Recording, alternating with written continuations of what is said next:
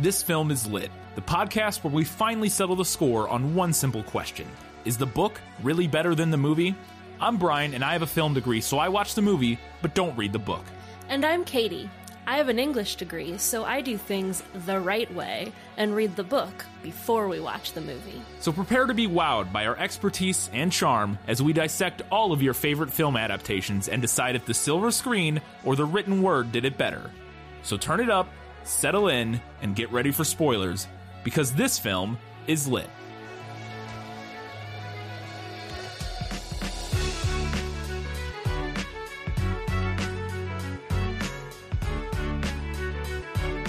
I couldn't think of an introduction.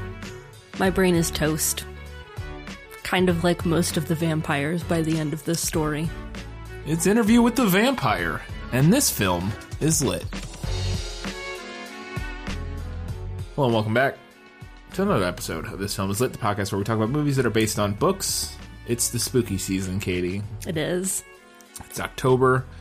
I think this is our second October episode. Technically, Holes was in October. Holes technically came out in October. But that one wasn't spooky. No, not spooky. But we're doing a spooky one this time. We're doing Interview with the Vampire, the 1976 Anne Rice novel, and the 1994, 93 film. I can't remember now, but I had it in the prequel. Go back and listen to that if you want to know for sure. I think it's like 94, 93. Yeah, Interview with the Vampire. Looks like we have all of our normal segments. Mm-hmm. So we have Guess Who, we have all that good stuff. We'll do a little bit of a Let Me Sum Up very first thing here. I think we'll just do, is it close enough that we can do one, that I can do the movie? Yes. Okay.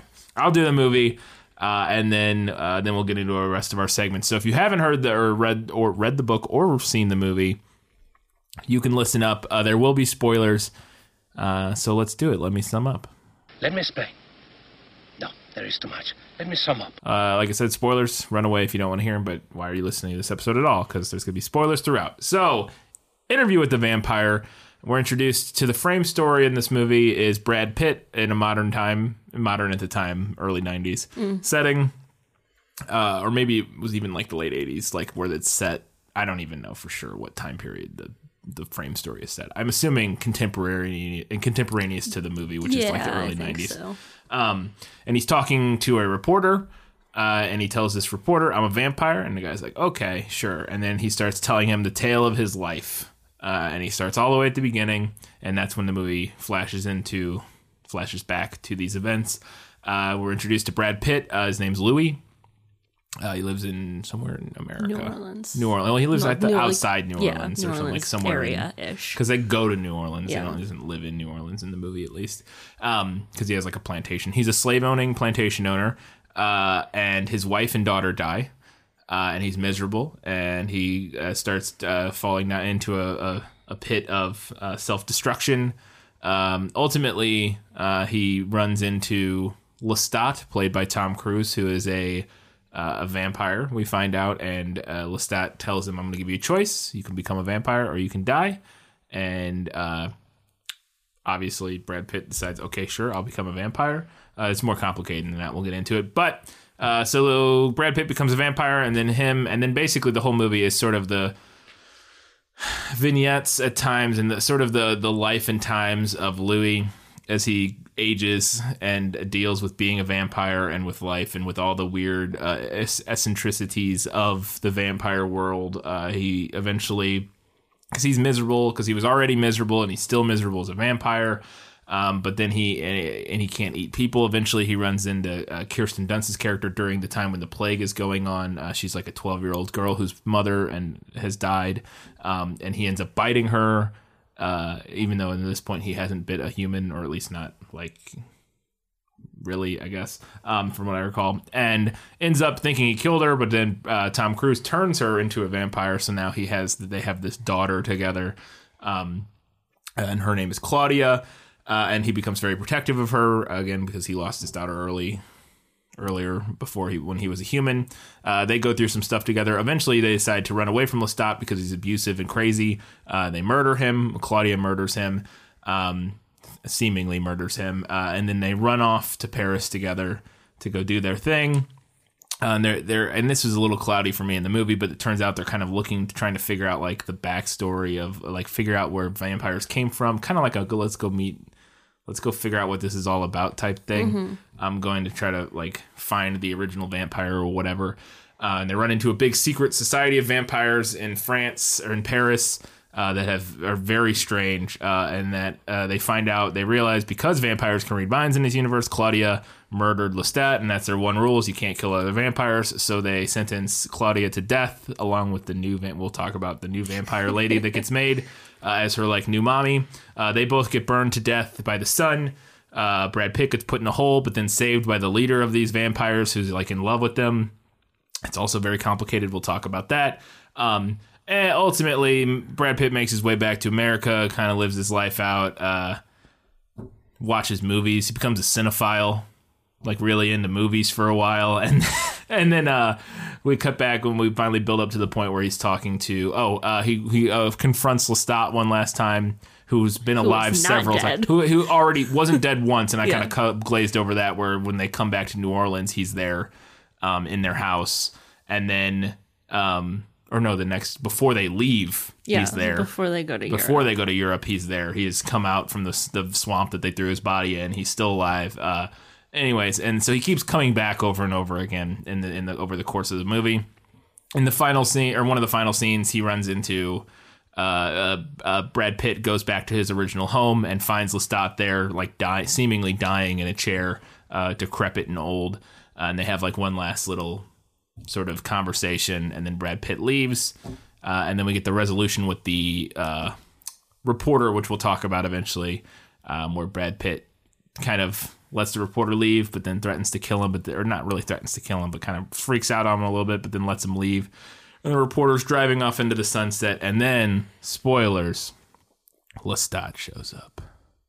And we'll talk about that. Yeah, we'll talk about that. But that's the rough thing. So basically, most importantly, what this story doesn't really have a plot necessarily. Like it does, but it's less of a. It's not. It's not motive. It's meandering. It's not really plot driven. It's more like theme driven. It's thematic and character driven. And we're just following these people kind of through their lives. Yeah. And there are elements of plots of quote unquote plots at times, like when we run into the secret vampire society and what's going on with them. There's some stuff going on there that's kind of interesting and different. But mostly it's a character study, and it's a contemplation of the themes. And the plot's not super important. Yeah. And before we get to the rest of it, if it sounds interesting, I highly recommend the movie. I really enjoyed it. Mm-hmm. I mean, it's got good reviews. It won a couple Oscars at the time. I thought it was like really, really, really good. Not like a perfect movie or anything, but like I was riveted the whole time. I thought it was really well made and really entrancing. Like I could not stop. Like I never was bored once, even though it is sort of longer. It's like 2 hours and sort of slow moving. Yeah. It's a lot of tension and a lot of really interesting, and everybody in it's doing amazing work. Like all the actors, I mean, they're great. I mean, it's Tom Cruise, Brad Pitt, Kirsten Dunst, very young Kirsten Dunst, and then Antonio Banderas. A bunch of people show up, but they're all great. And it's a little silly and over the top, but if you can like if you look at it like a almost like a Shakespearean drama or whatever, it kind of works in that, like it's super arch and over the top, but it's a lot of fun. So big recommend from me. I don't think it's streaming anywhere, so we rented it from the library. Yeah. But. I think you can pay to rent it on Prime, maybe. Yeah, I'm sure you can. Yeah, you can pay to rent pretty much anything on Prime. All right, so that was it for the Let Me Sum Up. It was a little bit long, but I think kind of necessary. Let's get into the first segment, the game show segment, and play Guess Who. Who are you? No one of consequence. I must know. Get used to disappointment. Okay. All right, we've got 4 today. I don't think you'll be fooled by any of them. Sweet. But let's give it a go. I mean, already I can think of 4 characters, so like main characters. A tall, fair-skinned man with a mass of blonde hair and a graceful, almost feline quality to his movements. I mean, that technically kind of could be Well, it can't be Tom Cruise because he's not tall. But my guess would be that is Louis. It could be Lestat based on some of the other actors that were supposedly thought about for playing him. And that we talked about in the prequel, some of the other people that Anne Rice wanted to play Lestat could be him. But I'm thinking that's probably definitely Louis. It actually is Lestat. Okay. Like I said, I could see that. It's the blonde hair that's the key. Well, there. Brad Pitt has... He has like... It's not blonde. It's like fair enough. Lestat's is very blonde. That's a fair point. Yeah. I guess I was thinking that also Brad Pitt's hair is kind of like it's like my colored hair, which is like... Yeah.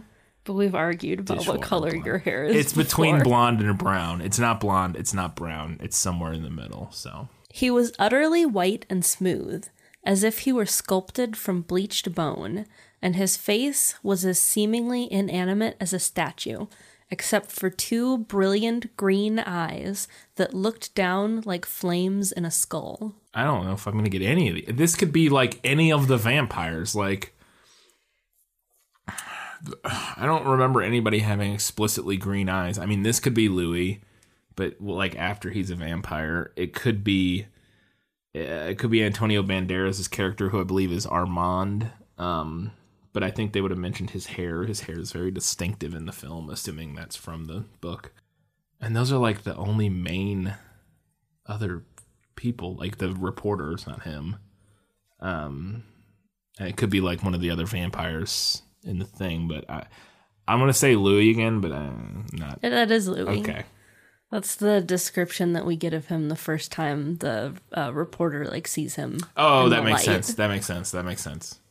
Which is really the only kind of good description we get of him, period.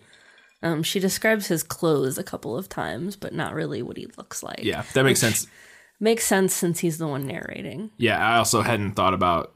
I forgot. I didn't forget about the frame story, but I just, like, in my head, I'm thinking of the first time we see his character being when he's a human, which is not in the movie or the book, obviously, but I just wasn't. Yeah. Yeah. Anyways. All right. She was always a vision, with her curling lashes and her glorious yellow hair, her finely trimmed bonnets and tiny lace gloves, flaring velvet coats and capes, and sheer white puff-sleeved gowns with gleaming blue sashes. Yeah, that's Claudia. That was pretty easy. Yeah. Yeah. All of her clothes are always described in very explicit detail. Yeah, and she has... I think this movie did win. One of the Oscars it won was for, like, wardrobe, I think. I mean, as well it should. Because I wanted to just die for some of the costumes in this. Anyway, last one. So still she sat, so utterly without fear, her green taffeta sleeves reflected in the tilted mirrors, her skirts reflected so that she was not one still woman, but a gathering of women. Her dark red hair was parted in the middle and drawn back to her ears, though a dozen little ringlets escaped to make a frame for her pale face. And she was looking at me with 2 calm violet eyes. Well, the only other female character that really shows up is, and I don't remember her name, I don't know if we get a name for her, is the woman who works in the doll shop in the movie who Claudia brings home to turn into a vampire to become her new caretaker. And I don't know her name, if she has one. The only other people I can think of... Green, and she does wear a green dress in the movie, so that makes sense. Mm-hmm. I'm going to go with, and I don't know her name, the woman from that Claudia once turned into a vampire. Madeline. Is that her name? Yeah. Madeline. Yeah, but more French. Yeah. I think they only maybe say her name like once in the movie. I truly don't. Yeah, maybe once. Yeah. So that description. Is that her? Yes, that's her. You're correct. Gotcha. I know why Anne Rice hates fan fiction, and it's because Anne Rice writes fucking fan fiction. Yeah. Fan fiction is the only place in the world where people have violet eyes. I'm sorry. Yeah. Yeah, violet eyes and a child's mouth that seemed almost What does that even work? I don't know. I skipped that part. I cut it off because I realized I didn't know how to pronounce that word. Obdurately. Obdurately. Obdurately. Mm-hmm. Obdurately means unmoved by persuasion, pity, or tender feelings, stubborn, unyielding. All right. Interesting. It's a heck of a word. But yeah, I agree. That's, yeah. Her descriptions definitely feel like how people describe people in fanfiction. And not to knock on fanfiction, but come on. Yeah. You guys know what I'm talking about. People know what you're talking about. The only way this could get more fanfiction is if her eyes were described as orbs. Yeah. 2 violet orbs. 2 violet orbs. Yeah, for sure. All right, that was it for Gesu. 3 out of 4 is not too bad. Let's move on to Was That in the Book? Nicholas Flamel is the only known maker of the Philosopher's Stone. The what? Honestly, don't you two read?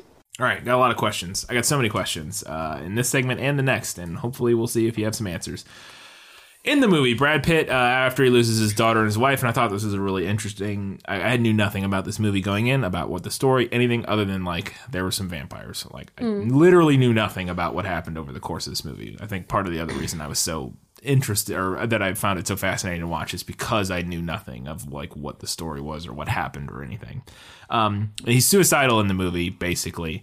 I thought that was interesting, mainly because I thought the idea of, like, the cruel joke, the ultimate cruel joke of making a suicidal person immortal is, like, an interesting thing to do. So is that the case in the book? Is he's, like, suicidal after losing his family? Yes, and also no. Okay. So in the book, it's his brother that he loses. Oh. He's not married and he doesn't have a kid. Okay. So his brother dies and he feels like kind of responsible for his death. It's not super important, so I won't go into it. But he feels like he's kind of responsible for it, so he's like consumed by guilt. I don't know that I would necessarily call him suicidal in the book. He's not suicidal in the movie necessarily, as much as just like completely self-destructive and like seeking out dangerous situations. Like he's getting in bar fights and stuff. Yeah, like. and he doesn't do that in the book. Okay. But he is like just like consumed by guilt and brooding and despondent and all that good stuff. All right. So in the movie, and I thought this is wild, is the first time Tom Cruise's character Lestat shows up, he bites Brad Pitt, but he doesn't kill him or turn him into a vampire. He just bites him for a little while. And when he bites him, he flies up. They're on like a dock, like a pier. Yes. And he flies, just all of a sudden, as he's biting him, they float up like 50 feet in the air. And I was like, oh, so we got flying vampires, but not like they didn't turn into a bat or anything. It's just like he can fly. Is that from the book? I had the exact same reaction that you did because there is no flying in the book. No flying. That happened and I was like, oh, yeah, we've got flying vampires. Yeah.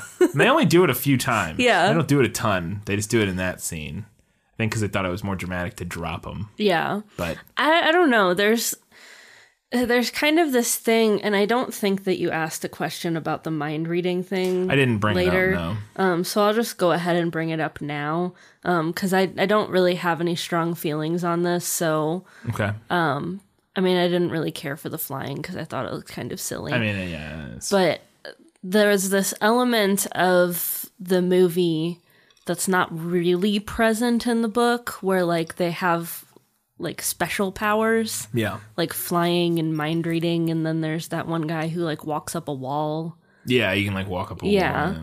I think that's just a flying, but like with style. Yeah. Like he's basically flying, but he's just like being silly and walking up a wall. Yeah.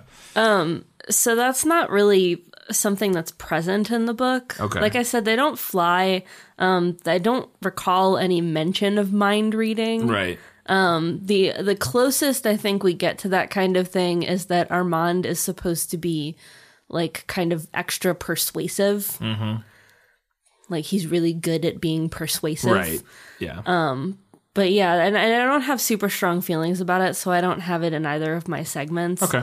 But I thought it was It's an interesting choice. But you do have here that they move really fast. So yes, that's they do move really fast. They do that in the movie a lot too. Yeah. Sometimes when they want to. They like move quickly, and then other times they just kind of mosey around, which I thought, yeah. But I mean, when you can do whatever you want. Yeah, fair enough. All right. No flying. Does Lestat have a little metal fingernail thingy that he pokes people with to suck their blood? I thought it was a really interesting choice in the movie. He has... and I'm going to addend this too with a second question, which you probably don't have an answer for, but at least it wasn't in the descriptions. So Lestat in the movie has this little metal finger thingy that he wears, like a thimble, but like pointy, that he wears, and he uses it to like poke people and like drink their blood. And I was like, I don't know, whatever. Like, it's fine. It's just kind of a different, another thing for him. Is that from the book? No. Second question on this. Do they all have long fingernails, long creepy fingernails? Because in the movie, all of the vampires have long, like I noticed creepy fingernails. They all look like they're wearing press-ons. Yeah. No, it's not mentioned in the book. At least I don't recall it being mentioned. That's what I said. I don't know why it would be necessary. Yeah.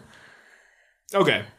I just thought that was really interesting, and it's like, oh, they all have, and like Brad Pitt does, like, immediately he has these like long fingernails, and I don't know, because it's funny too, because I wonder if that's like, we get to a point later where we find out, and I think I have a question about this, but we'll get to it, but we find out that like if you cut your hair, your hair will, in the movie will grow back to however it was like when you became a vampire, seemingly. Because it happens with Claudia, and I was like, so with fingernails, is it the same thing? Because it's like they just immediately grow back when you try to cut them. But like, what if you got what if you turned into a vampire and your fingernails were short? Were all of their fingernails long when they turned into? I mean, maybe that was the style at the time in the 16th century or 17th century or 18th, whatever. I would be maybe inclined to think they're supposed to be like claws, like a weapon, but I don't think we ever see them use them like that, do we? The only thing we see is Claudia does, kind of. Yeah. She scratches Lestat at one point with her finger, but, you know, she's also like a little girl who might have like, well, they wouldn't be longer, but like, it's just like all the men have these like long, glorious fingernails, which just, you know, seems, it's just interesting. Like I said, I'm sure it was just an aesthetic choice to make them feel more, because like Nosferatu and stuff has like longer fingers, and I think a lot of times Dracula has like these long creepy fingers, and I think they're kind of going for something like that. It just feels weirder. All right, do they eat rat blood and other animals to survive when they can't get humans or whatever? Yes. Supposedly, I don't think I talked about this in the. You did not. In the prequel, because I couldn't verify it. But supposedly Anne Rice, invented the rat blood in a wine glass thing that is pretty common in vampire stories now. Yeah, or like animal blood in a wine glass, Yeah, no, it's true. It is pretty common in that sort of genre, and they do it in this movie. They pour rat blood in a wine glass, so... speaking of eating animals, does Brad Pitt eat a couple of poodles in the book? No poodle eating. In the book. They go to a fancy dress-up party, and they find. All I could think of every time I saw her was the character from Harlots. Yes. Yeah. What's her name? If you watch Harlots, the lady who runs the we stopped watching it. We need to get back. I didn't want to see what happens. We stopped watching it after a certain character is no longer on the show, shall we say? If you've been watching, you know what we're talking about. But the old lady who's like the evil.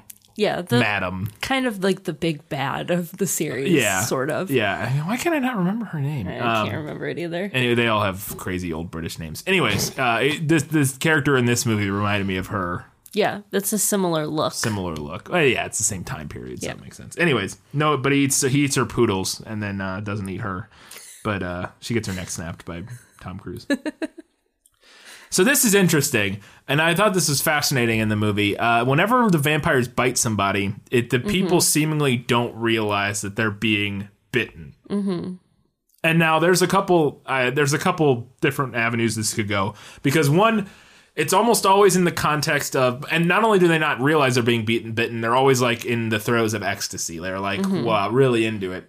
And now could see it going two ways. Of one, when this is always happening, they're always in the middle of like having sex or foreplay or whatever. So like, it kind of makes sense. But I couldn't decide if it was that the bite somehow like causes them to like experience extreme ecstasy, or if they just have some sort of like not antiseptic's not the right word, but something that when they bite people, so like there are bats and stuff, like vampire bats specifically, I think have something in their saliva that when they bite, it like keeps it from there's noticing, like it like a numbs a numbing agent and like or something. an anticoagulant. There's an anticoagulant for sure, but also I think there's something to where so that the animal or whatever doesn't realize that they got bit, so they don't like shake them off or whatever.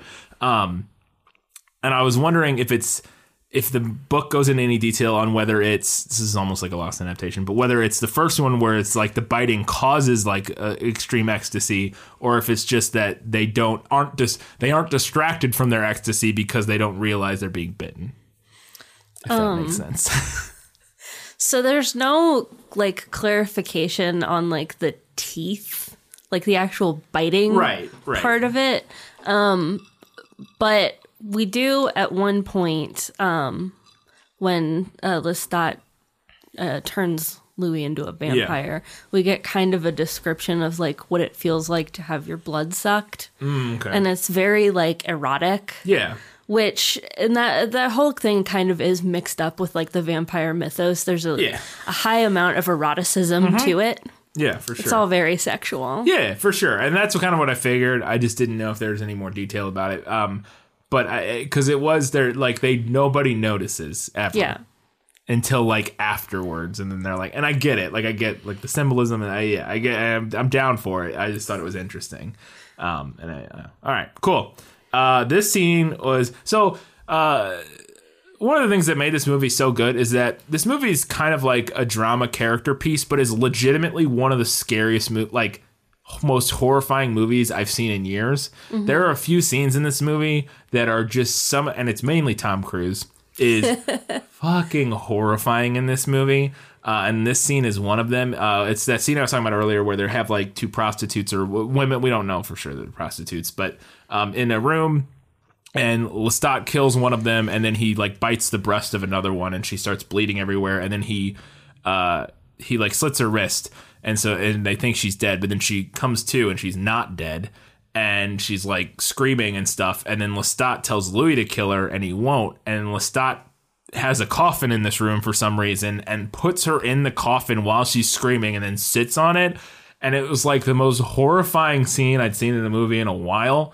Again, Tom Cruise is crushing it in this role. Who knows how much of that is acting, but. Was that scene in the book?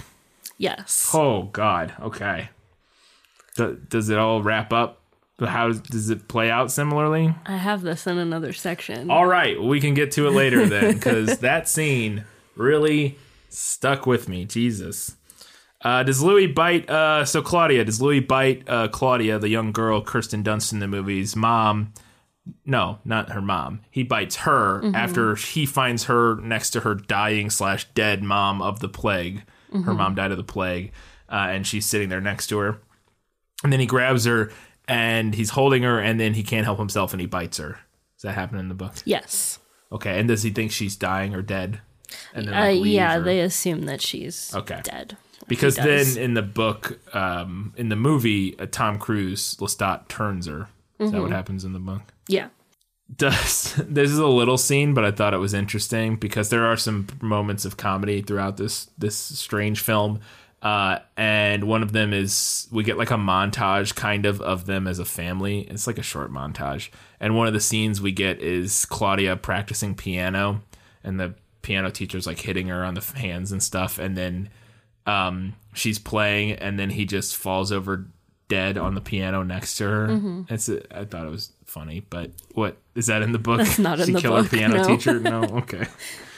No mention of piano lessons or ill-fated piano teachers. We'll talk more about piano here momentarily. I think I have. Yeah, I do have another note about the piano we'll get to because I loved it. This is a really interesting theme in the movie, or like sort of exploration in the film that I'm assuming is probably in the book. Is that so? Claudia was turned when she was 12 in the movie. I don't know how old she is in the book. Probably younger, if I had to guess. Just based on what I know about these things. She's like 12 in the movie when they turn her, and when you're a vampire, you don't age. So you stay whatever age you turn to a vampire forever. And so she will stay a preteen forever. And I was wondering, so a thing in the movie is that she starts seeing women that are like grown women, and starts like wanting to be that. She wants to grow up. She wants to develop into a woman, as opposed to just being like a 10-year-old or however old she is in the book. And then after she kind of realizes she's not going to grow up, she ends up murdering that woman she saw.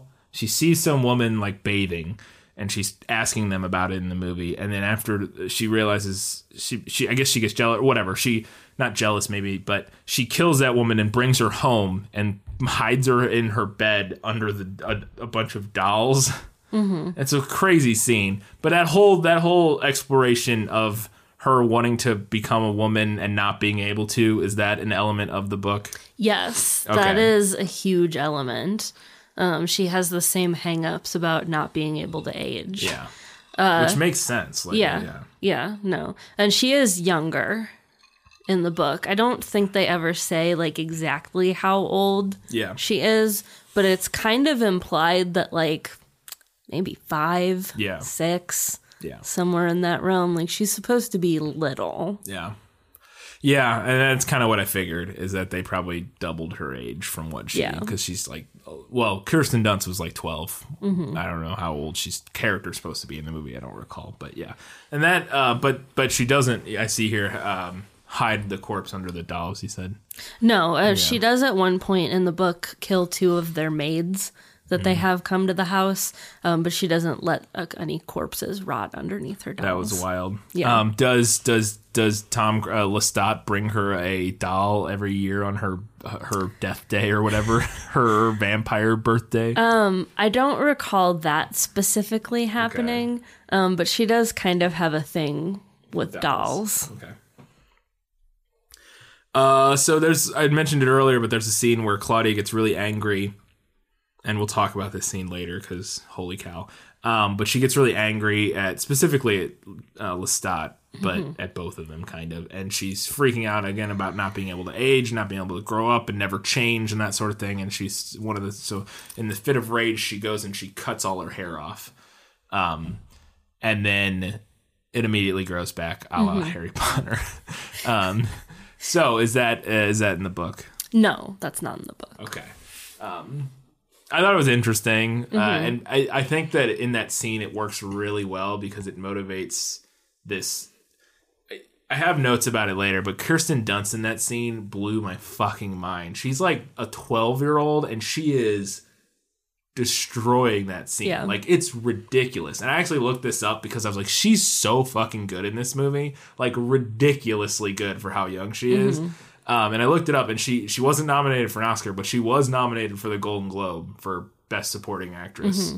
She didn't win, but she was nominated at least. And I was like, she should have been, because holy shit, she was crazy in this movie. See, maybe like a month ago, somebody, I don't remember what website it was, there was like an article about her where they referred to her, the writer referred to her as Spider-Man's girlfriend. And the internet dragged him from like here and back. No. I mean, depending on when you grew up, I could see that. I mean, that like for a while, that was like the thing I knew her most as. But it was about her. I think she got like a place on the Hollywood Walk of Fame. Oh, maybe. yeah, probably. But it was like intentionally. Oh, it was like the headline. Was like the headline was like Spider-Man's girlfriend gets Hollywood star or something like that. I think that's what it was. Yeah. I literally would just link them this one scene Yeah. where she confronts Tom Cruise and Brad Pitt and outacts both of them in this scene. And they're both killing it in this movie. But I was jaw on the floor. Like, how have I never heard about like this performance? Like, it's crazy from like how I was truly blown away by how good she is in this movie. And then follows that up. She fucking murders Tom Cruise. She slices his damn throat. It's amazing. She brings him 2 kids to feast on. And this whole thing was interesting. She brings him kids to feast on, like twins or something. And she says she like drugged them so that they're asleep. Turns out she actually gave him laudanum, and it killed him. But laudanum keeps their blood warm. I don't know if that's true at all. It doesn't matter. But and then so when Tom Cruise drinks it, you're not against the rules to drink dead things. Which I have a question about here. Like, if you drink the blood of something dead, it like messes with you, makes you sick or something as a vampire. And so he gets like weakened, and then she slices his throat, and he dies on the floor in front of him, and it's amazing. Is that in the book? All of that stuff? A lot of it is. Okay. She doesn't slice his throat. He collapses and like shrivels up, and blood comes gushing out of him after drinking from the one boy. Now, the book does specify that it's dangerous to drink after your victim has already died. Yeah. Now, the movie, I actually think, explains what happened here a little better. Because in the book, they say that she poisoned him with absinthe. But there's no prior indication to the scene that would work on a vampire. Yeah. Which I guess it doesn't technically, but because he comes back. Yeah, no. None of this works. He comes back from everything that happens in this movie. So.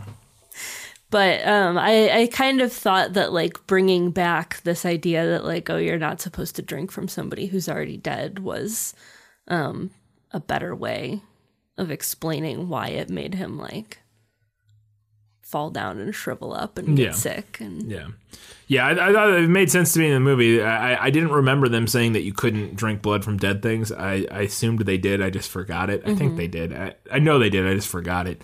But it made sense to me that after they reiterate that, and then so it's like, oh, now he's in like a weakened state, and then she slices his throat. It's like, all right, that makes sense, I guess. But yeah, that scene was... This movie's so good. Then they go and they do some stuff. They're getting ready to go to Paris or France or whatever. Paris specifically. They come back to get ready to leave. They were all packed up, and as they walk in their house, zombie Lestat... Oh, sorry, because they dump... So to set this up, they dump Lestat's body in a swamp. yes. And some alligators come in to eat his body. Turns out they didn't end up eating his body. He ended up eating them. And he gets his power back, kind of, but he comes back as like swamp thing Lestat. And they walk in, and he's playing piano, and it's amazing. And this movie is so ridiculous that I love it. So in the book, is there zombie Lestat, and does he play piano as they discover him, as they discover that Lestat is still alive? He does come back. He does look pretty gnarly. Okay. But he doesn't play the piano. Great choice, movie. Great choice. That's such a fun scene. All of this movie's so fun, but... I love how much you loved this. It's so over the top, and it's like... It's kind of... It was like elements of like, you got to just buy into what it is, but then once you do... It's great. Mm-hmm. And like I think it's easy to buy in because the performances were so good. Mm-hmm. Like if the performances had been bad, it would have just been a ridiculous, terrible movie. Yeah. But because it's Brad Pitt and Tom Cruise and Kirsten Dunst and Antonio Banderas and Thandie Newton is in it for a little bit, and all these people make appearances and they're all really great in it. I was able to like, you know, look past the fact that it's like this ridiculous and they all speak in this elevated arch, you know, Victorian verbosity that's like, it's like a stage play. Like it's like this weird over the top stage play, but it's so much fun. And I really, really liked it. No zombie Lestat though. or Zombie Lestat doesn't play piano. So when they finally get to France, they're looking for vampires. They've been reading and studying about it, and he runs into one in a tunnel. Mm-hmm. And the strangest thing, this guy across the tunnel starts mirroring Louis and like doing everything he's doing, and then they walk up to each other, and then this zombie starts doing like a weird vaudeville dance, and then he starts dancing up the wall, and it's very surreal, but it's a lot of fun. Is that in the book? Yes, it is. Okay. What's strange? I had to read that scene like 3 times to make sense of what was happening. I can only imagine, because it's a little weird in the movie. Now, I assumed it was something like, okay, this guy's like a vampire and he's reading his mind, and that's why he's doing the same thing kind of thing, because he's like mirroring him or whatever, which I thought was an interesting way to kind of remind us of that. But and then he starts dancing on the walls. I will say that in the movie, it's a pretty effective special effect where they're doing the thing like where they're rotating the room, and that's how he's like going up the wall and onto the ceiling. But you can see that the rotation device isn't super sturdy because the camera is mounted on the thing that's rotating, and it's shaking a lot. Yeah, it's shaking a lot. Whereas nowadays they're a lot better. Like if you watch like Inception or whatever. Or they do similar things. It's funny. But it still works. So then, this whole, again, talk about the scariest movie I've seen in years. This whole, he finds this whole order of vampires, and he goes and they put on a show, like a play or whatever. And they do this whole, and he goes and he's sitting in the crowd, him and Claudia are watching this play.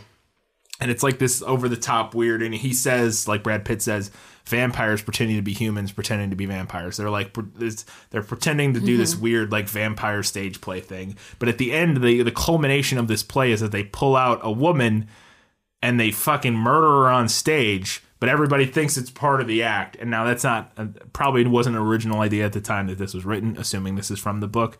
But it's done so well in the movie, and you know it's so horrifying. Is that from the book? Yes, it is. Okay. And for all that the movie did with it, because I agree with you that it's horrifying in the movie, I actually found the book's description of this little stage show way more unsettling. Really? Well, more on that later. All right. Because I was like, holy shit. Like, again, I was riveted by like every scene in this movie pretty much, where it was just blowing me away at how upsetting and horrifying everything was without it being like a scary movie. Yeah. You know what I mean? Like, yeah, because it's not a horror movie. No, not really. It does have one of the most effective jump scares I've ever seen in a movie. Like, and we'll talk, I have a note about it later, but it has one of the most effective jump scares that I was not expecting, that I thought was perfect, and was like such a, not only perfect, but was like such a great thematic and character choice, and it just works so well overall with what they're going for, but it's also a really effective jump scare, and we'll talk about it. Do Claudia and her mom, so they get the vampires they run into, they got this rule, you can't kill other vampires. They surmise, read their minds, and think they killed Lestat, even though he's still alive technically. And so they kill after Claudia's new mommy gets turned into a vampire. They both get grabbed by these evil vampires, and they're not evil, but whatever. They're kind of evil. The order of vampires, and they get locked in basically like a well that can see the sky, and they get cooked by the sun and die. Does that happen? They do get cooked. Okay. They get dusted. So this is a little thing in the movie that I thought was such a fascinating choice, and there's no way you're going to know or remember if it was in the book, but I have to ask about it because it was such a specific little detail, is when when they're getting cooked by the sun, they lock Brad Pitt up in a coffin and bury him in the wall. Yeah, they cask of Amontillado him. Yeah, they're like, you're going to stay there forever, and you'll just get to sit there and scream, and you'll never die, and you'll just be miserable forever. But then Armand comes and breaks him out, because Armand likes him. And as Brad Pitt goes in, and after he goes to try to save Claudia and Madeline, and he sees that they're dead, and then he comes out of the room, and in the hallway all of the other vampires are there, including the dude from the vaudeville one. he's like the second in command, or I don't know what he is. He's like the other main vampire in this group that we see several times in the movie. And I don't know if he even has a name.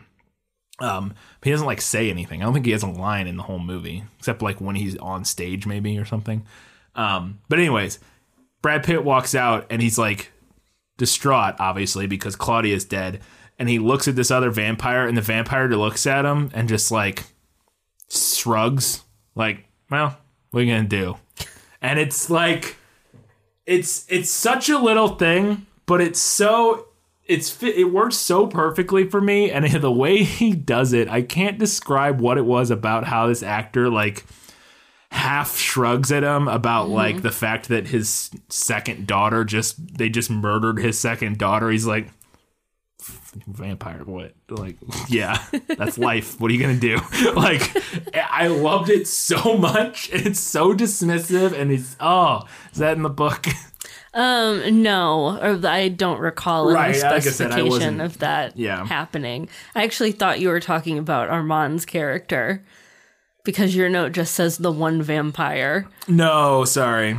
So I had notes about Armand, but yeah, no. I meant there's that one other guy. Yeah, who's like it's Santiago, and he's the one who like we think at the time was kind of like the ringleader responsible for like riling the other vampires up to like kill her and lock Brad Pitt up. Later we find out that Armand was kind of not responsible, but like, at least in the movie, maybe he's like not responsible, but he like also wasn't. In the book, it's revealed like much later that he was actually the one who forces them outside. I think that is actually kind of it in the movie too. We do kind of find out that he was like basically like, we do. He did order them to be killed because he wanted to. He wants Brad Louis. Pitt all to himself. Yeah, that's true. That is what happens in the movie. Yeah. But no, I was talking about the other guy. Anyways, if you don't recall this, go back. That scene after Brad Pitt comes out after Claudia dies, that one vampire just shrugs at him in the... Oh, it's so good. I can't explain it. Just go watch that scene. Then Brad Pitt seeking revenge. Louis seeking revenge on these vampires. He comes into their crib. He lights it all on fire, and then he has the scythe that they use on the stage play. Because they have like a death character in their play, and he has Death's scythe, and he just starts slicing flaming vampires in half. And I was like, what the fuck? What? This has got to be a movie ad. There's no way this is in the book. Katie, isn't in the book. This is in the book. What? The movie, I will say, amps it up. Yeah. Which I want to talk a little bit more about later. But it is in the book. This is how he gets rid of them. Wow. Fantastic. That's wild. So speaking of Armand, after this all goes down, he murders all the vampires. He's talking to Armand, and Armand's like, yeah, I could have stopped you, but I didn't. And Brad Pitt starts walking with them, and it's seeming that they're going to now become companions and go travel the world together. But then Brad Pitt's like, nah. And he sort of realizes and surmises that Armand was responsible for Claudia and Madeline dying, and is like, get out of here. I'm doing my own thing. And to me, it was very representative, and I think we'll get into this probably some more at some point, but I think one of the main themes that I got from the movie is that a commentary on sort of abusive relationships, because Brad Pitt is in a very abusive relationship with Lestat, where Lestat holds all the power and it gaslights him and does all these horrible things to him. And he sort of eventually runs away, but not of his own doing. Like, he gets out of that because Claudia kind of connives him out of that. But then we see him grow, and then when he gets a chance with a new similar relationship that we think might be better for him, that he thinks might be, he's now learned enough to realize that it's not, and he sort of breaks that abusive cycle that he was in.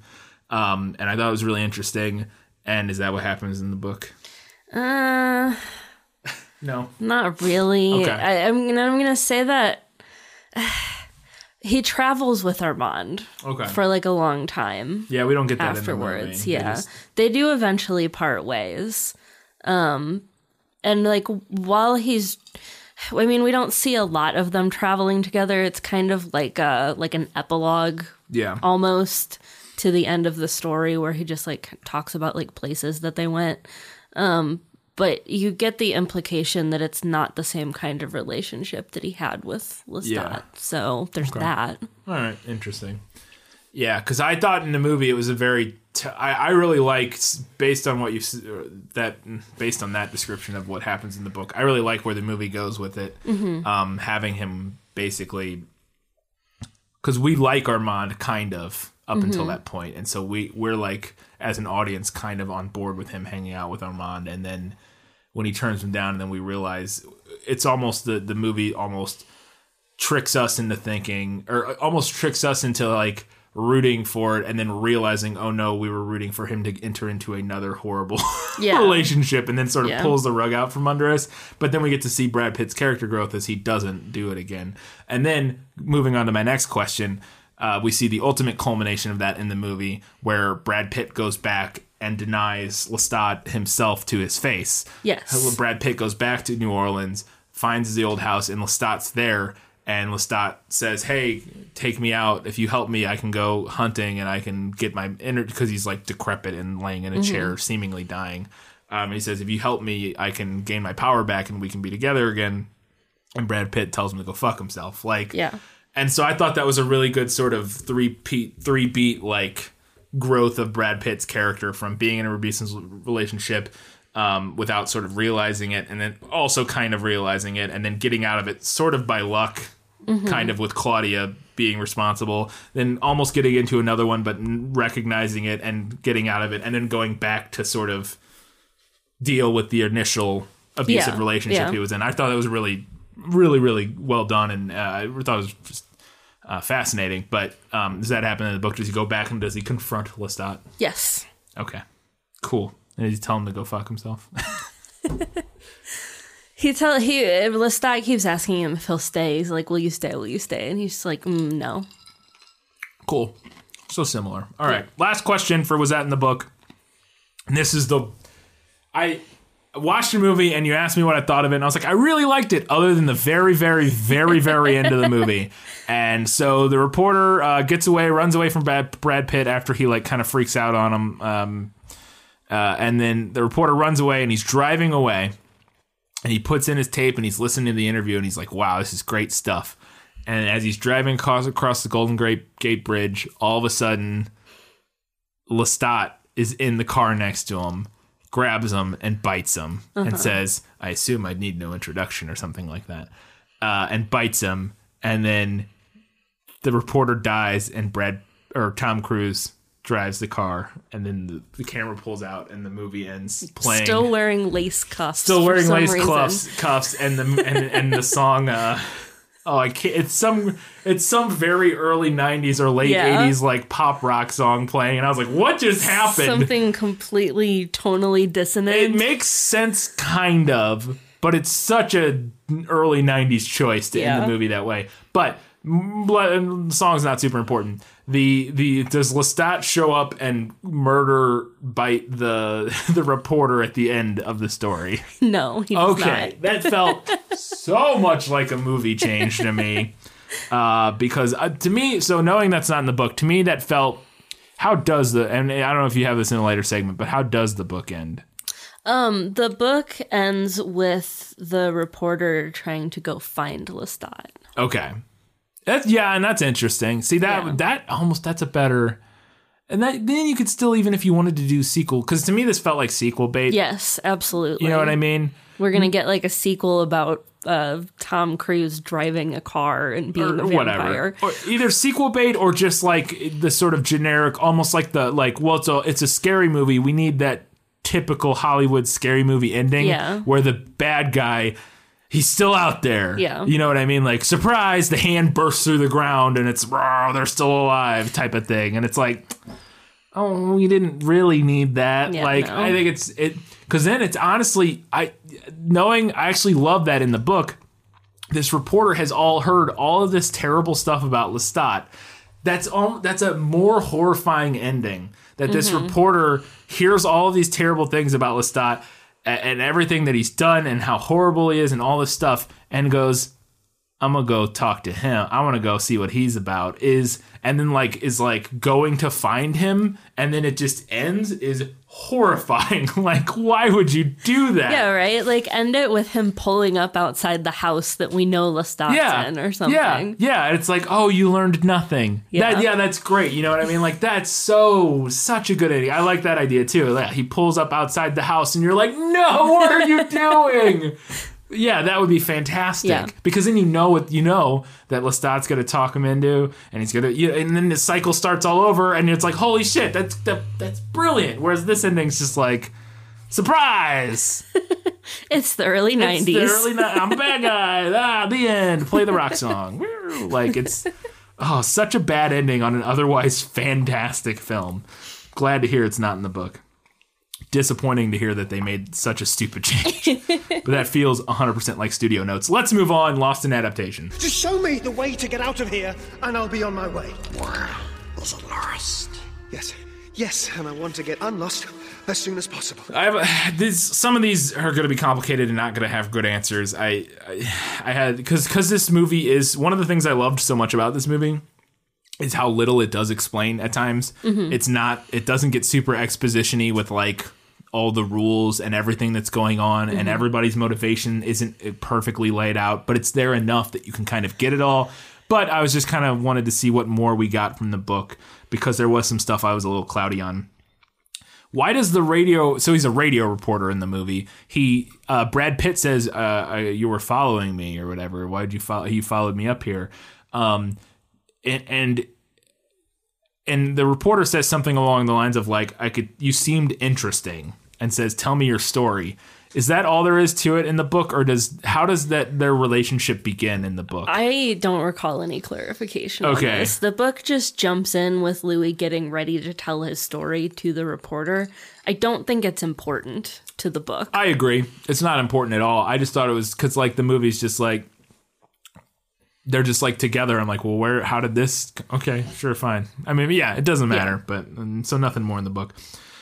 How does turning people into vampires work? I don't know how much more detail we get in the movie or in the book, because in the movie they can bite people, but then that doesn't turn them necessarily. They have to bite people, and then that person has to feed. Then they have to like bite themselves and feed their blood to the person. Is that how it works in the book? Yeah. So the vampire totally like drains out the human blood, like to the point of death. That's what happens in the movie. On death's precipice. Yeah. And then the human drinks from the vampire, replacing their human blood with vampire blood. A voila. Vampire. Yep. Okay. That is what happens in the movie. It's just a little, and the movie kind of takes its time explaining that. Like at first it's a little more vague, but then eventually it becomes pretty clear. Yeah. So they can bite them. Sometimes they just like kill them, or they just die, or like if they don't drain them completely, like they get sick and they might die, or they might live. Yeah. Okay. So after Brad Pitt turns, this scene was fascinating, really interesting. He's turning into a vampire, and he's looking around, and they're like in like the woods, and there's like a statue there or something, and he sees this statue. They're in like a cemetery. Sorry, not the woods. And the statue starts moving, and I was just trying to figure out what was going on in that scene, because he says like, I was a vampire seeing the night for the first time and weeping, and it feels very poetic, and like I don't think the statue necessarily was actually moving, but he's just sort of seeing the world through new eyes, and is that kind of the vibe in the book? Yeah, the idea in the book is that he gets super senses after turning into a vampire, and I think that's what the movie was going for, with like the statues seemed to move kind of a thing, but I didn't particularly care for it. I think if this movie was made again, which it doesn't need to be, but I think if it was like that kind of scene, they would do something with special effects that like did some weird warping, like almost acid trippy thing with like the way the world looks, as opposed to like a statue just being alive. Or if you could get it to look like hyper HD. Real sharp. Yeah, or like, everything comes into vivid color and like certain things. Yeah, there would be an interesting way to do it.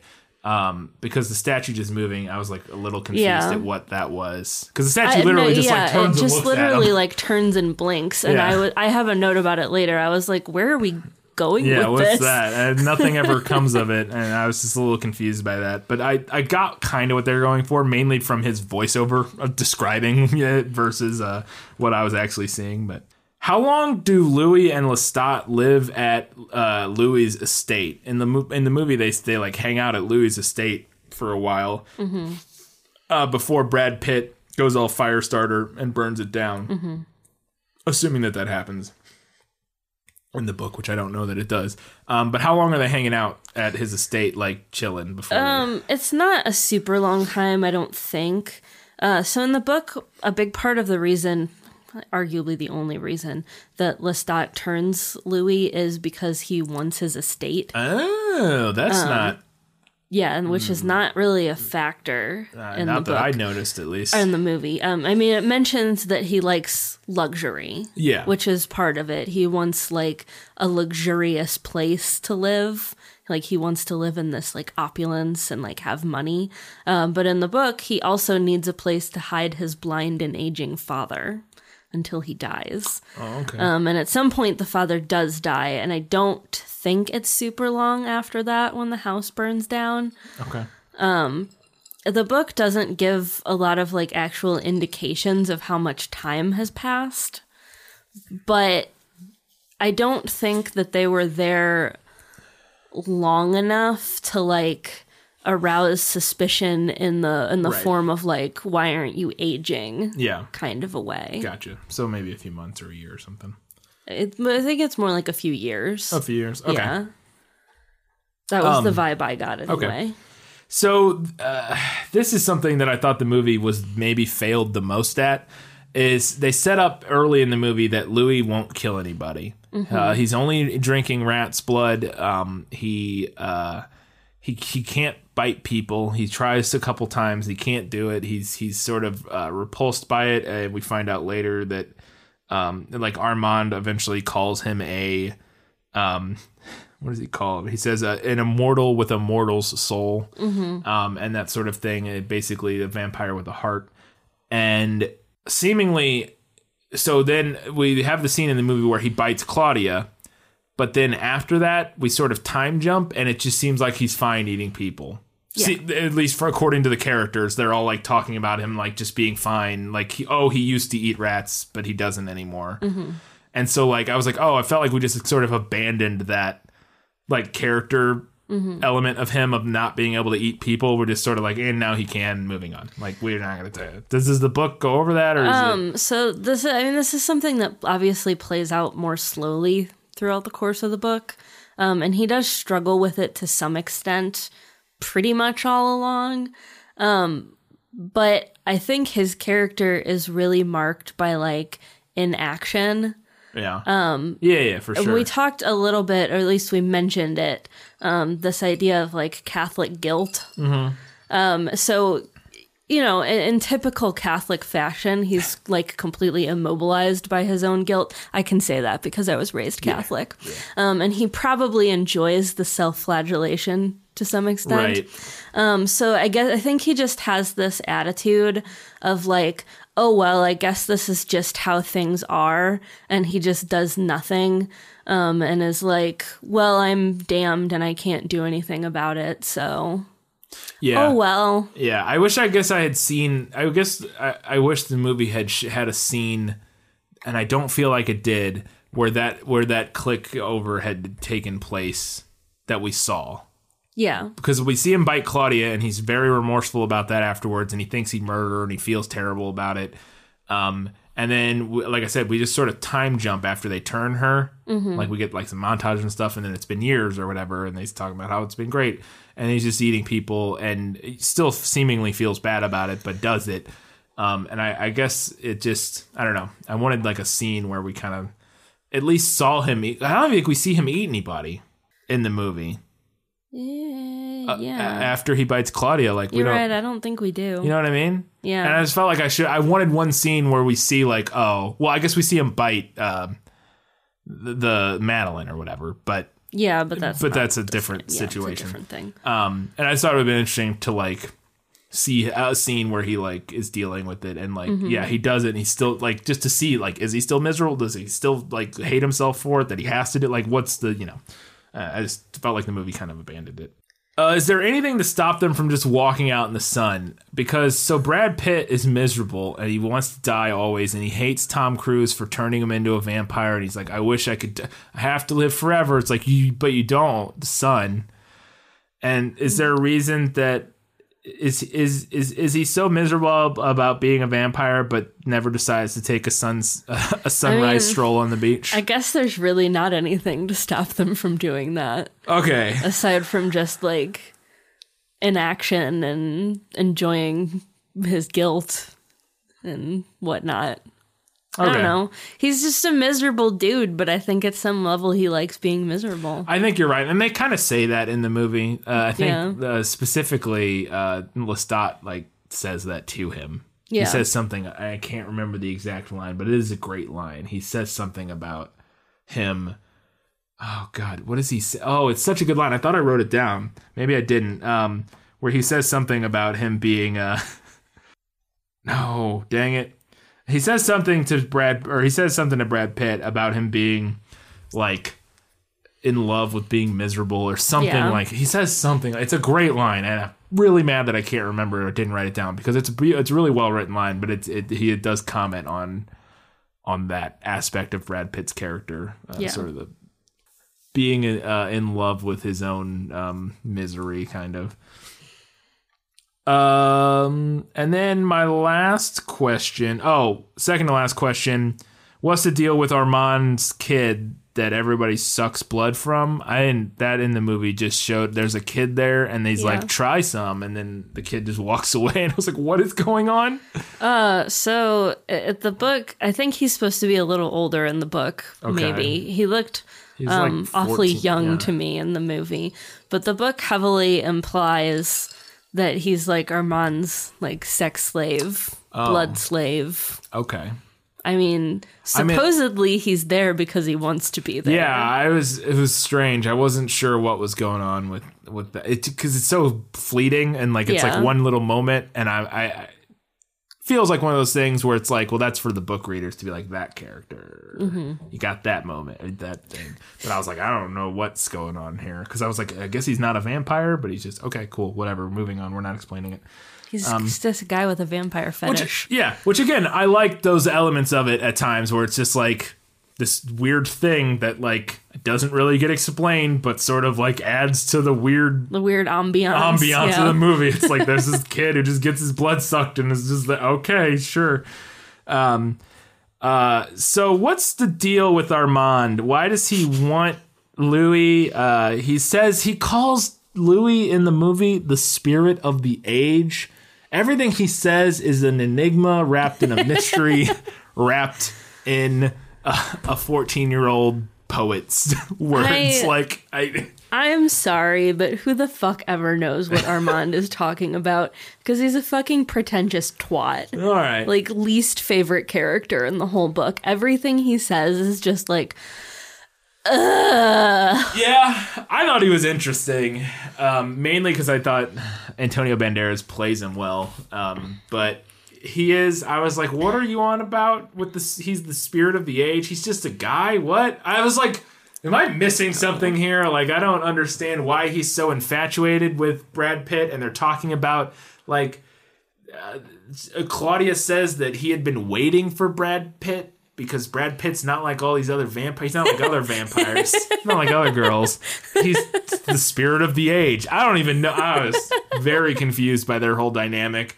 Other than just the idea that like Armand's infatuated with them for some reason. In the end, I don't know. There is more about the spirit of the age thing in the book, but I don't remember exactly how he explains it, and it's obtuse anyway. Okay. Oh, so I mentioned earlier, assuming the scythe thing, last question, assuming the scythe thing does happen, which it does, we find out Brad Pitt goes ham with the scythe. How does it actually kill the Santiago? Because in the movie, him and Santiago face off, and he just slices Santiago in half. And I was like, is that a special scythe?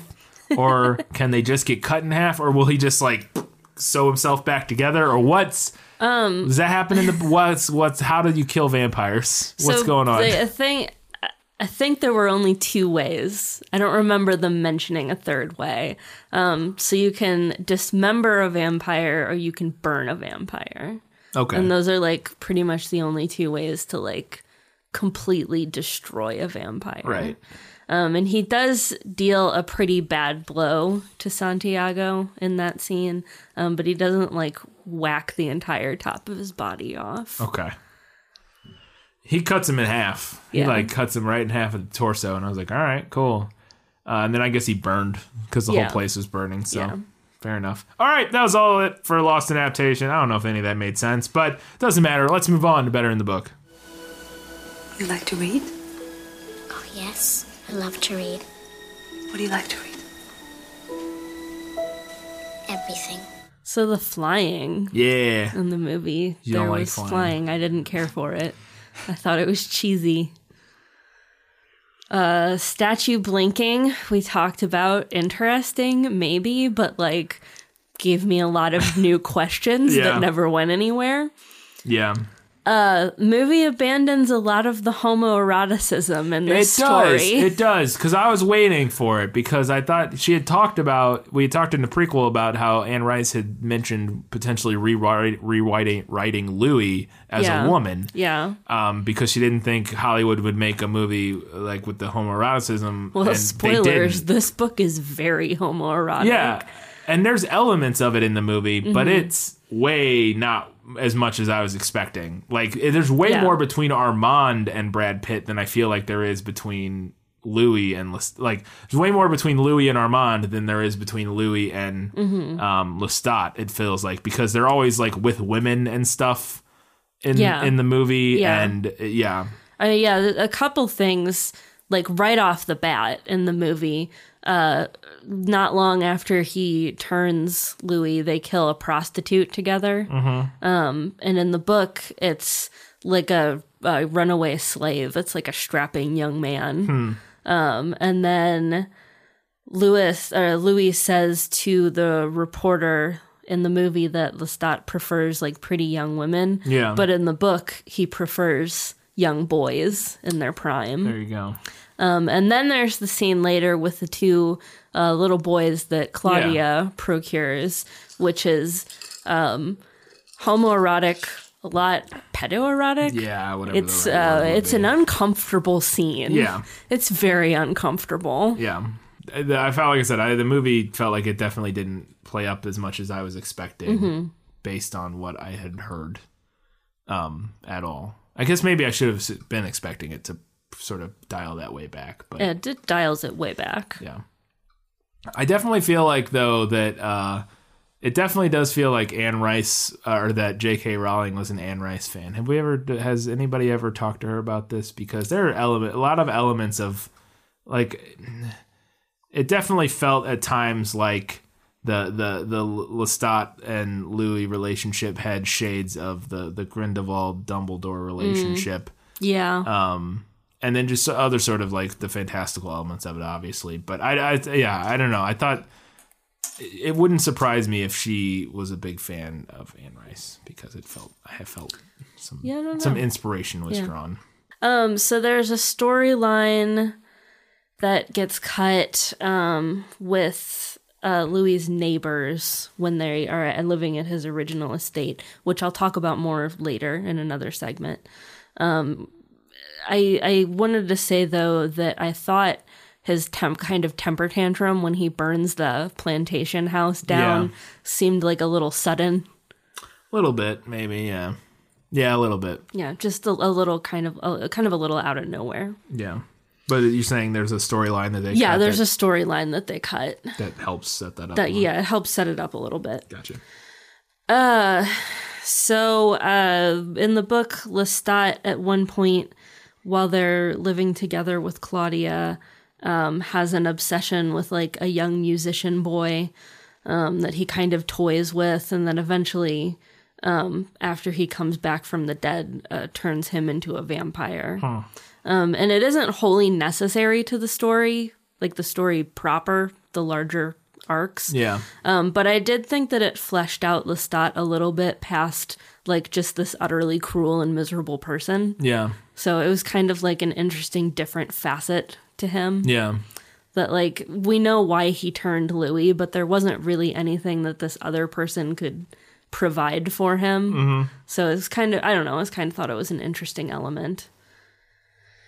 So in the movie, they do not meet any Eastern European vampires. In the book, they do. Oh. So we skipped that whole thing altogether, which was disappointing to me because the Eastern European vampires are old school vampires. Nice. In the sense that they are like animals. Oh. They're like completely animalistic. Interesting. Which is something that we talked about in the prequel. Yeah. That's an old like mythology version of what a vampire is. And I thought that would have been really interesting to see. Like I thought it would have been cool to see this movie do that. Yeah. And like go to like old Eastern European ruins and like just have this completely crazed, like inhuman human vampire. Mm-hmm. And I liked the symbolism of like the New World vampires literally killing the Old World vampires. Yeah. Yeah, and I think that's sort of, we're supposed to get that a little bit from Louis killing the Paris vampires. The Paris vampires, yeah. who are kind of the old world vampires to Louis' version of vampires even. Like, he's the next generation. He's the spirit of the age, or whatever. All right, so the theater scene. Horrifying in the movie.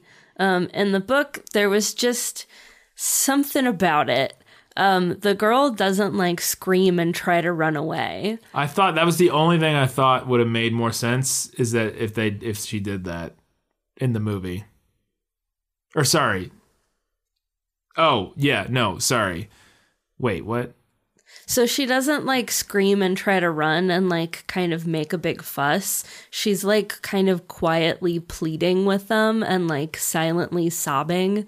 And something about it rang way more horrifying. Oh. Like it was kind of like folded in and like this quiet, like creeping kind of horror. Yeah.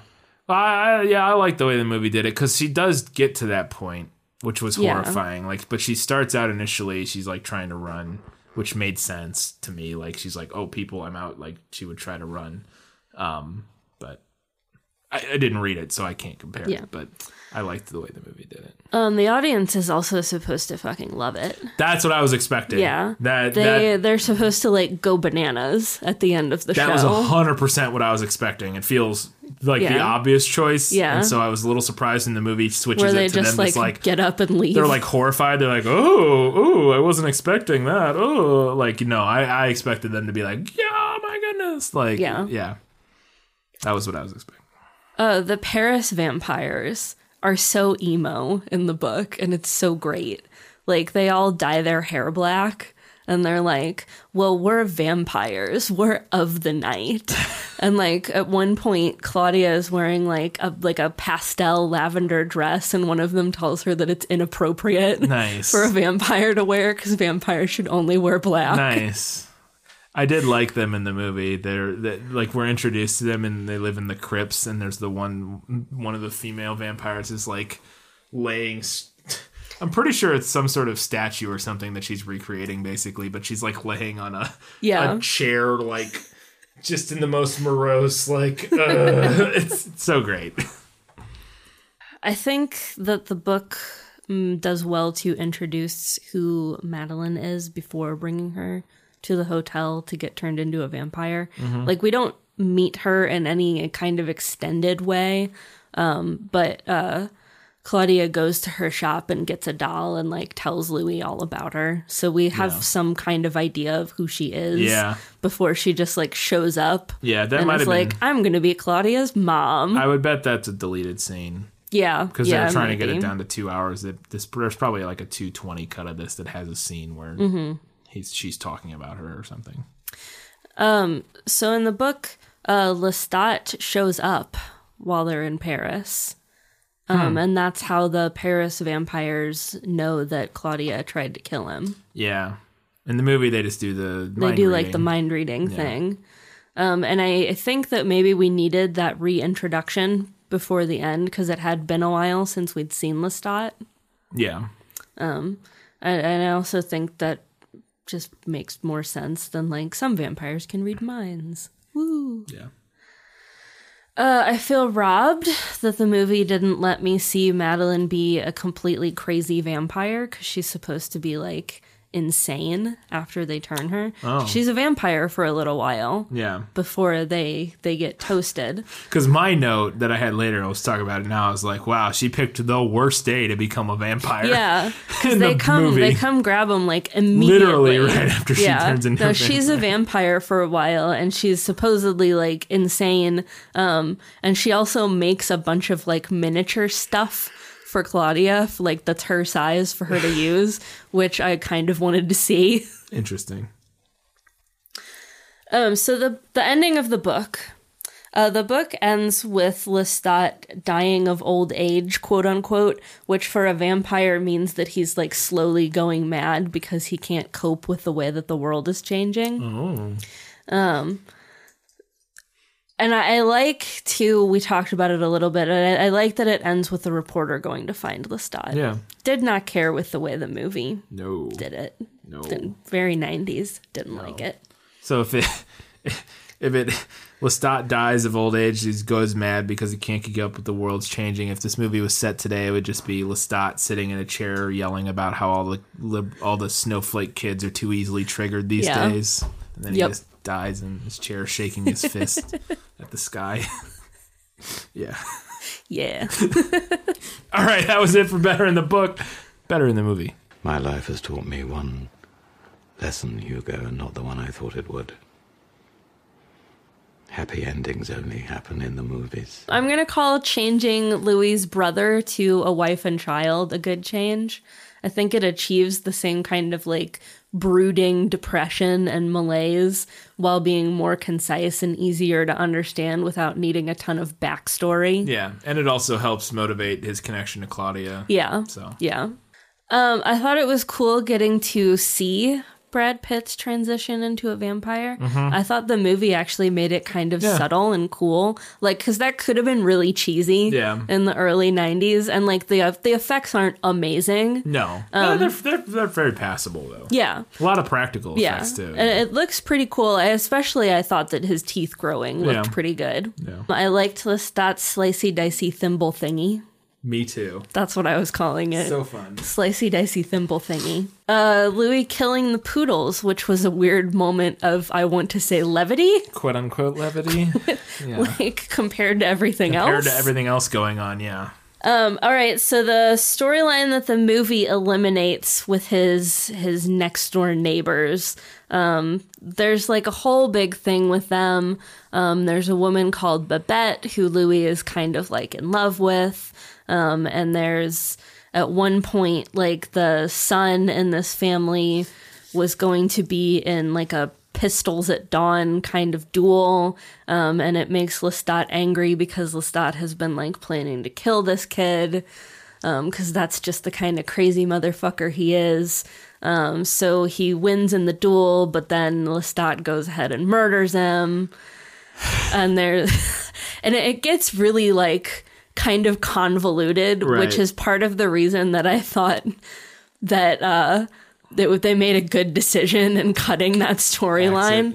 That moves things along, but the house still burns down and Louis still has to confront thinking that he's like Satan incarnate. Yeah. But it's all a lot more concise. Yeah. I also liked seeing Claudia's killing sprees. Yeah. As a child. Mm-hmm. She goes around eating everybody. Yep. Lestat had a line about Yankees. Yeah. He says their democratic flavor doesn't suit my palate, which I thought was funny. It's a good line. It's a great line.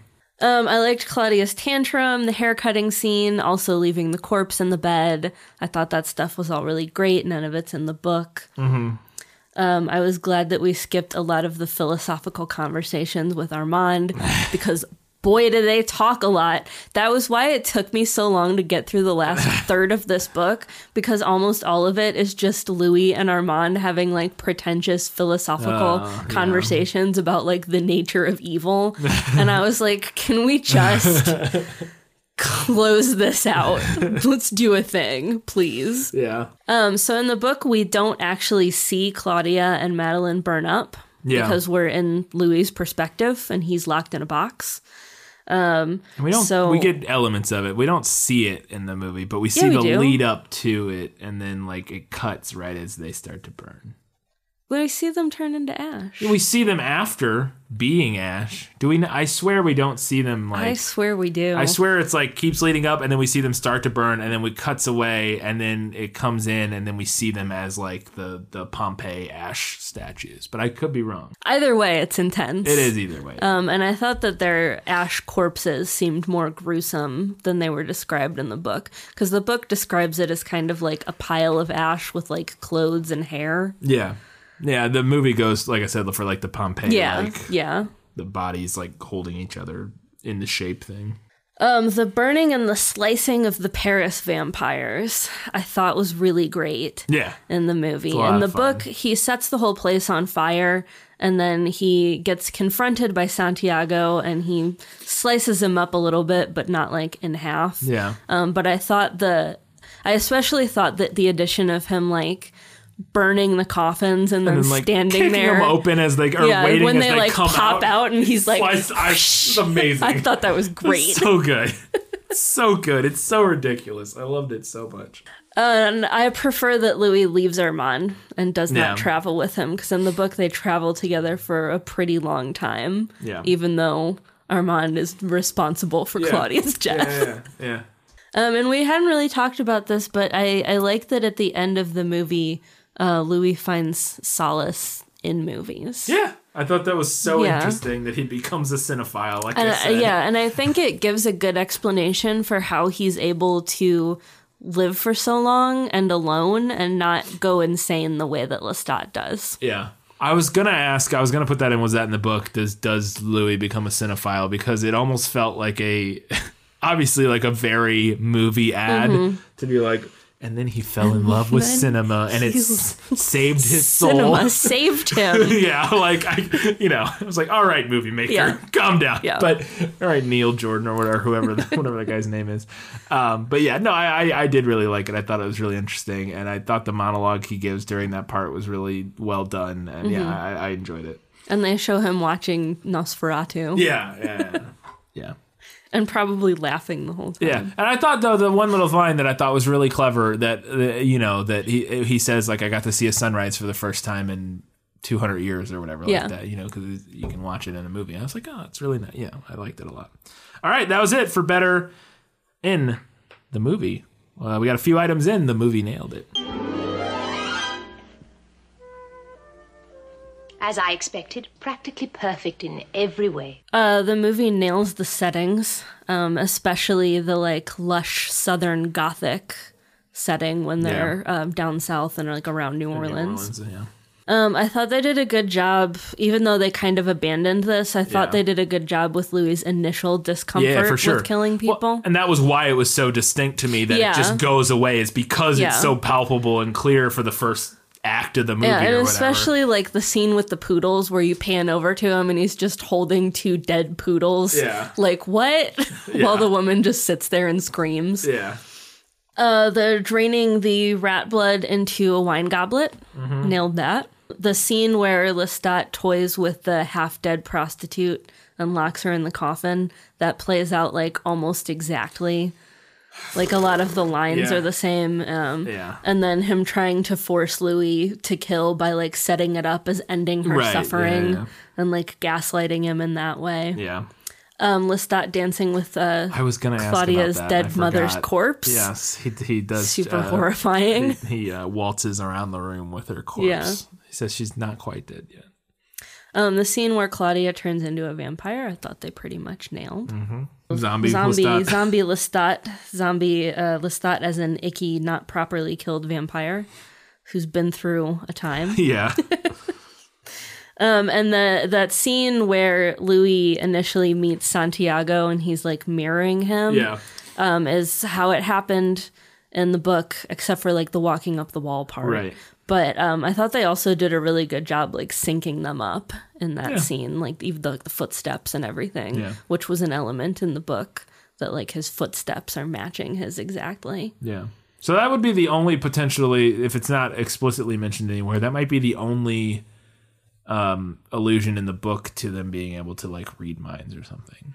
Because maybe. Because that was what I got, like, there's like a slight reinforcement on that in the movie. This is how he's able to so perfectly copy everything he's doing is because it's like in perfect time with him, not just like, you know. Anyways, okay. All right, cool. That was it for Movie Nailed It. We got a few general notes and then we'll get to the final verdict.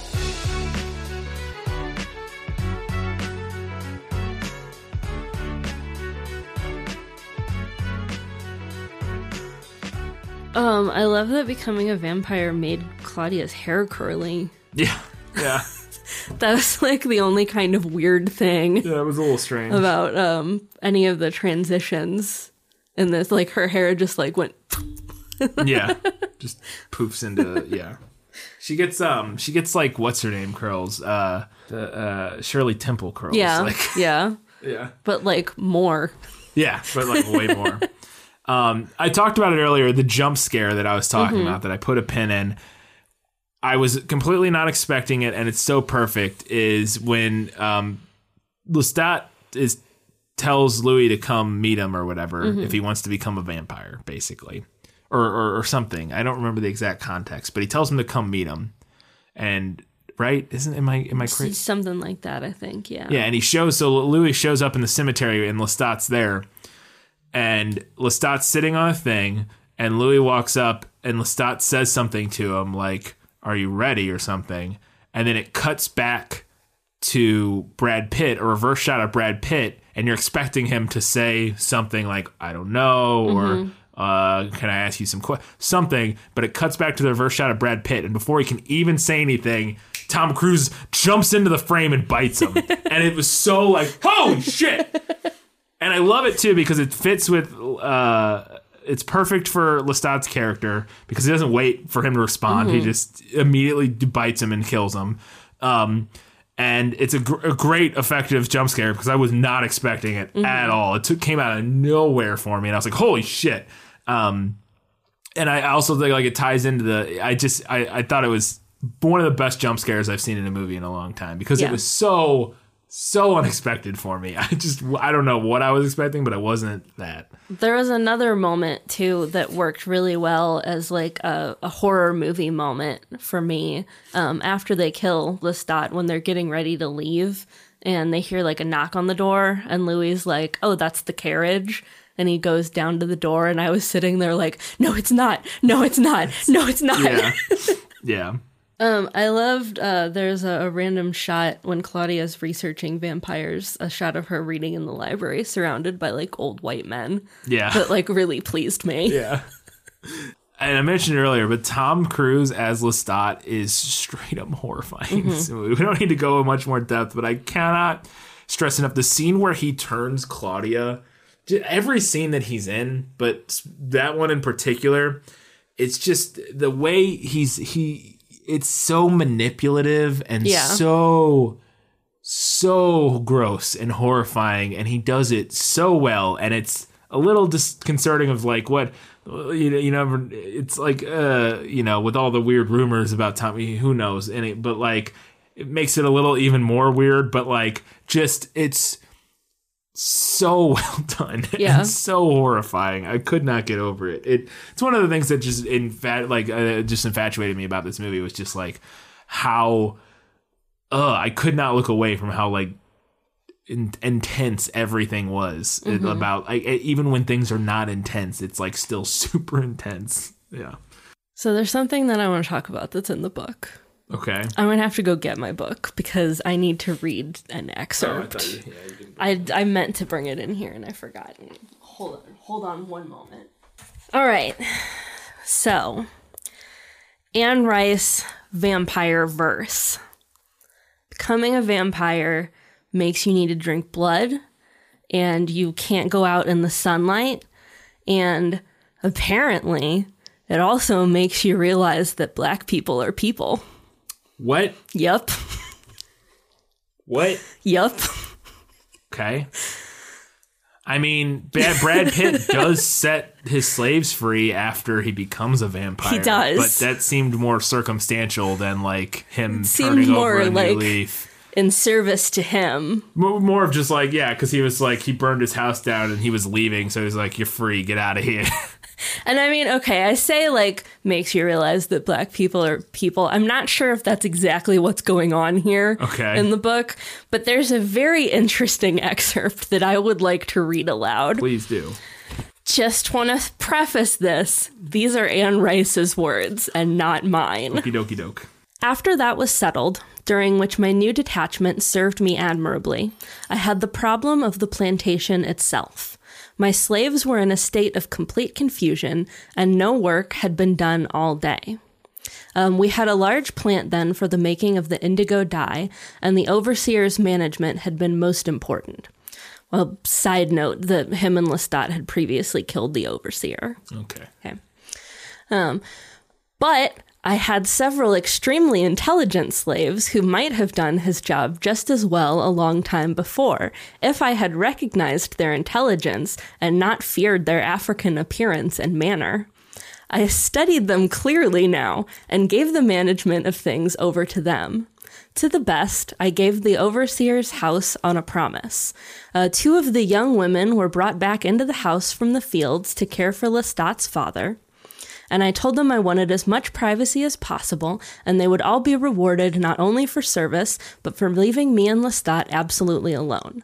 I did not realize at the time that these slaves would be the first, and possibly the only ones, to ever suspect that Lestat and I were not ordinary creatures. I failed to realize that their experience with the supernatural was far greater than that of white men. In my own inexperience, I still thought of them as childlike savages barely domesticated by slavery. I made a bad mistake. Okay. End excerpt. Yeah. I read that and I put the book down and I like laughed nervously for a full 5 minutes. Laughs nervously to herself. And moving on. I don't know what to do with this. I don't like what? That's a wild. That was a wild ride. It was a wild ride. Yeah, I don't even. Yep. Not even gonna. Figure out. Try to just dissect that one. That's a lot going on there. I mean, less racist, maybe. Moderately less racist, but still probably kind of racist. It seems like not as racist as you were. Good job. Vampires are slightly less racist than they used to be. Cool. So yeah, becoming a vampire makes you ever so slightly less racist. So I know what we need to do. Turn everybody into a vampire. Yeah, I agree. My last note was there's, again, a little, like the shrug, there was this other little great moment. And it's when in the final confrontation between Lestat and Louis, Lestat's in his in a rolly chair in this room, and Louis, they're talking, and then Louis takes a step towards him, and when he does it, Lestat quickly slides away in his chair, and it's a little thing, but it made me laugh, but it was also endearing almost. It's this little thing of making you feel bad slightly for Lestat, but also it's those little details of character moments that just felt so right for his character. You see him as the coward that he is in this moment, but also you kind of feel bad for him, but not really, because he's a fucking giant asshole. But it's also kind of funny, in the context. It's so many things, and it's just one stupid little thing, and the little half shrug that the one guy gives. A lot of little details like that I really liked in this movie. So, all right, that's it. Let's do it. Final verdict. Now, are you ready for your sentence? Sentence? But there must be a verdict first. Sentence first. verdict afterward. All right, so this could be controversial. I'm not really sure. But I'm going to give this one to the movie. While there were cuts and changes that I definitely disagree with, see the better in the book section. I think the movie did a good job of telling the story while also maintaining the mood and paring it down into something more digestible. While there was a lot that I liked about the book, a lot of the time it did feel like a chore to read. So, and like overall, I enjoyed the experience of watching the movie more than the experience of reading the book. So I'm going to give it to the movie this time for me. There you go.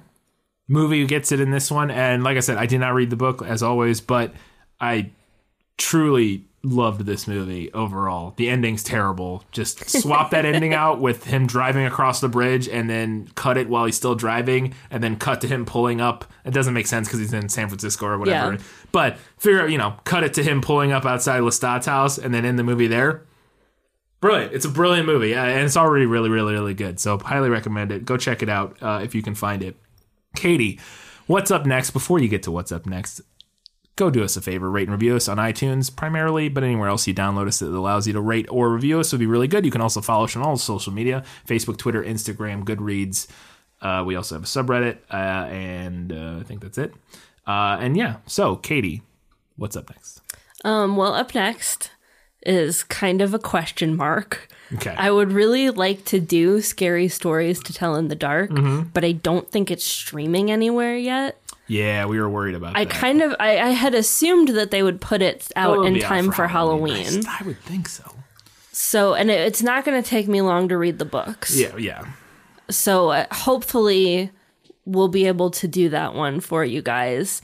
If not... do we have an Audible? Do we have a what? Not the. I realize now saying "do we have an Audible" makes it sound like I was talking about the listening, the audiobook. Audible's like in football where you change the play, change it up. Like what? So you see that reference? I realized I was like, wait, that's the book. I was audiobook like, the audiobook service. Yeah, no, I meant the. Changing it up. If we can't do Scary Stories to Tell in the Dark, we'll pick a different. Shorter Halloween story, a short story, or maybe a kid's book. I had kind of thought about, I hate to do another Roald Dahl so soon since we just did Fantastic Mr. Fox not that long ago, but we could do The Witches. Oh, yeah, that's right. That is a movie. Yeah, and it's a pretty scary movie. Is it? Yes. Have you never seen it? Movie. It is. Okay. It's horrifying. I've seen terrifying. Parts of it. I've seen. You say that. I think you saw it as a kid. I've seen it as an adult. It's still really scary. If you say so. It's still pretty scary. All right. We'll find something though. Yeah, we'll find a good Halloween movie to do. So it will be some sort of Halloween / spooky whatever movie. Yeah. But yeah. Hopefully, Scary Stories to Tell in the Dark. But if not, something else. Until that time, guys, gals, non-binary, and everybody else, keep reading books, keep watching movies, and keep being awesome.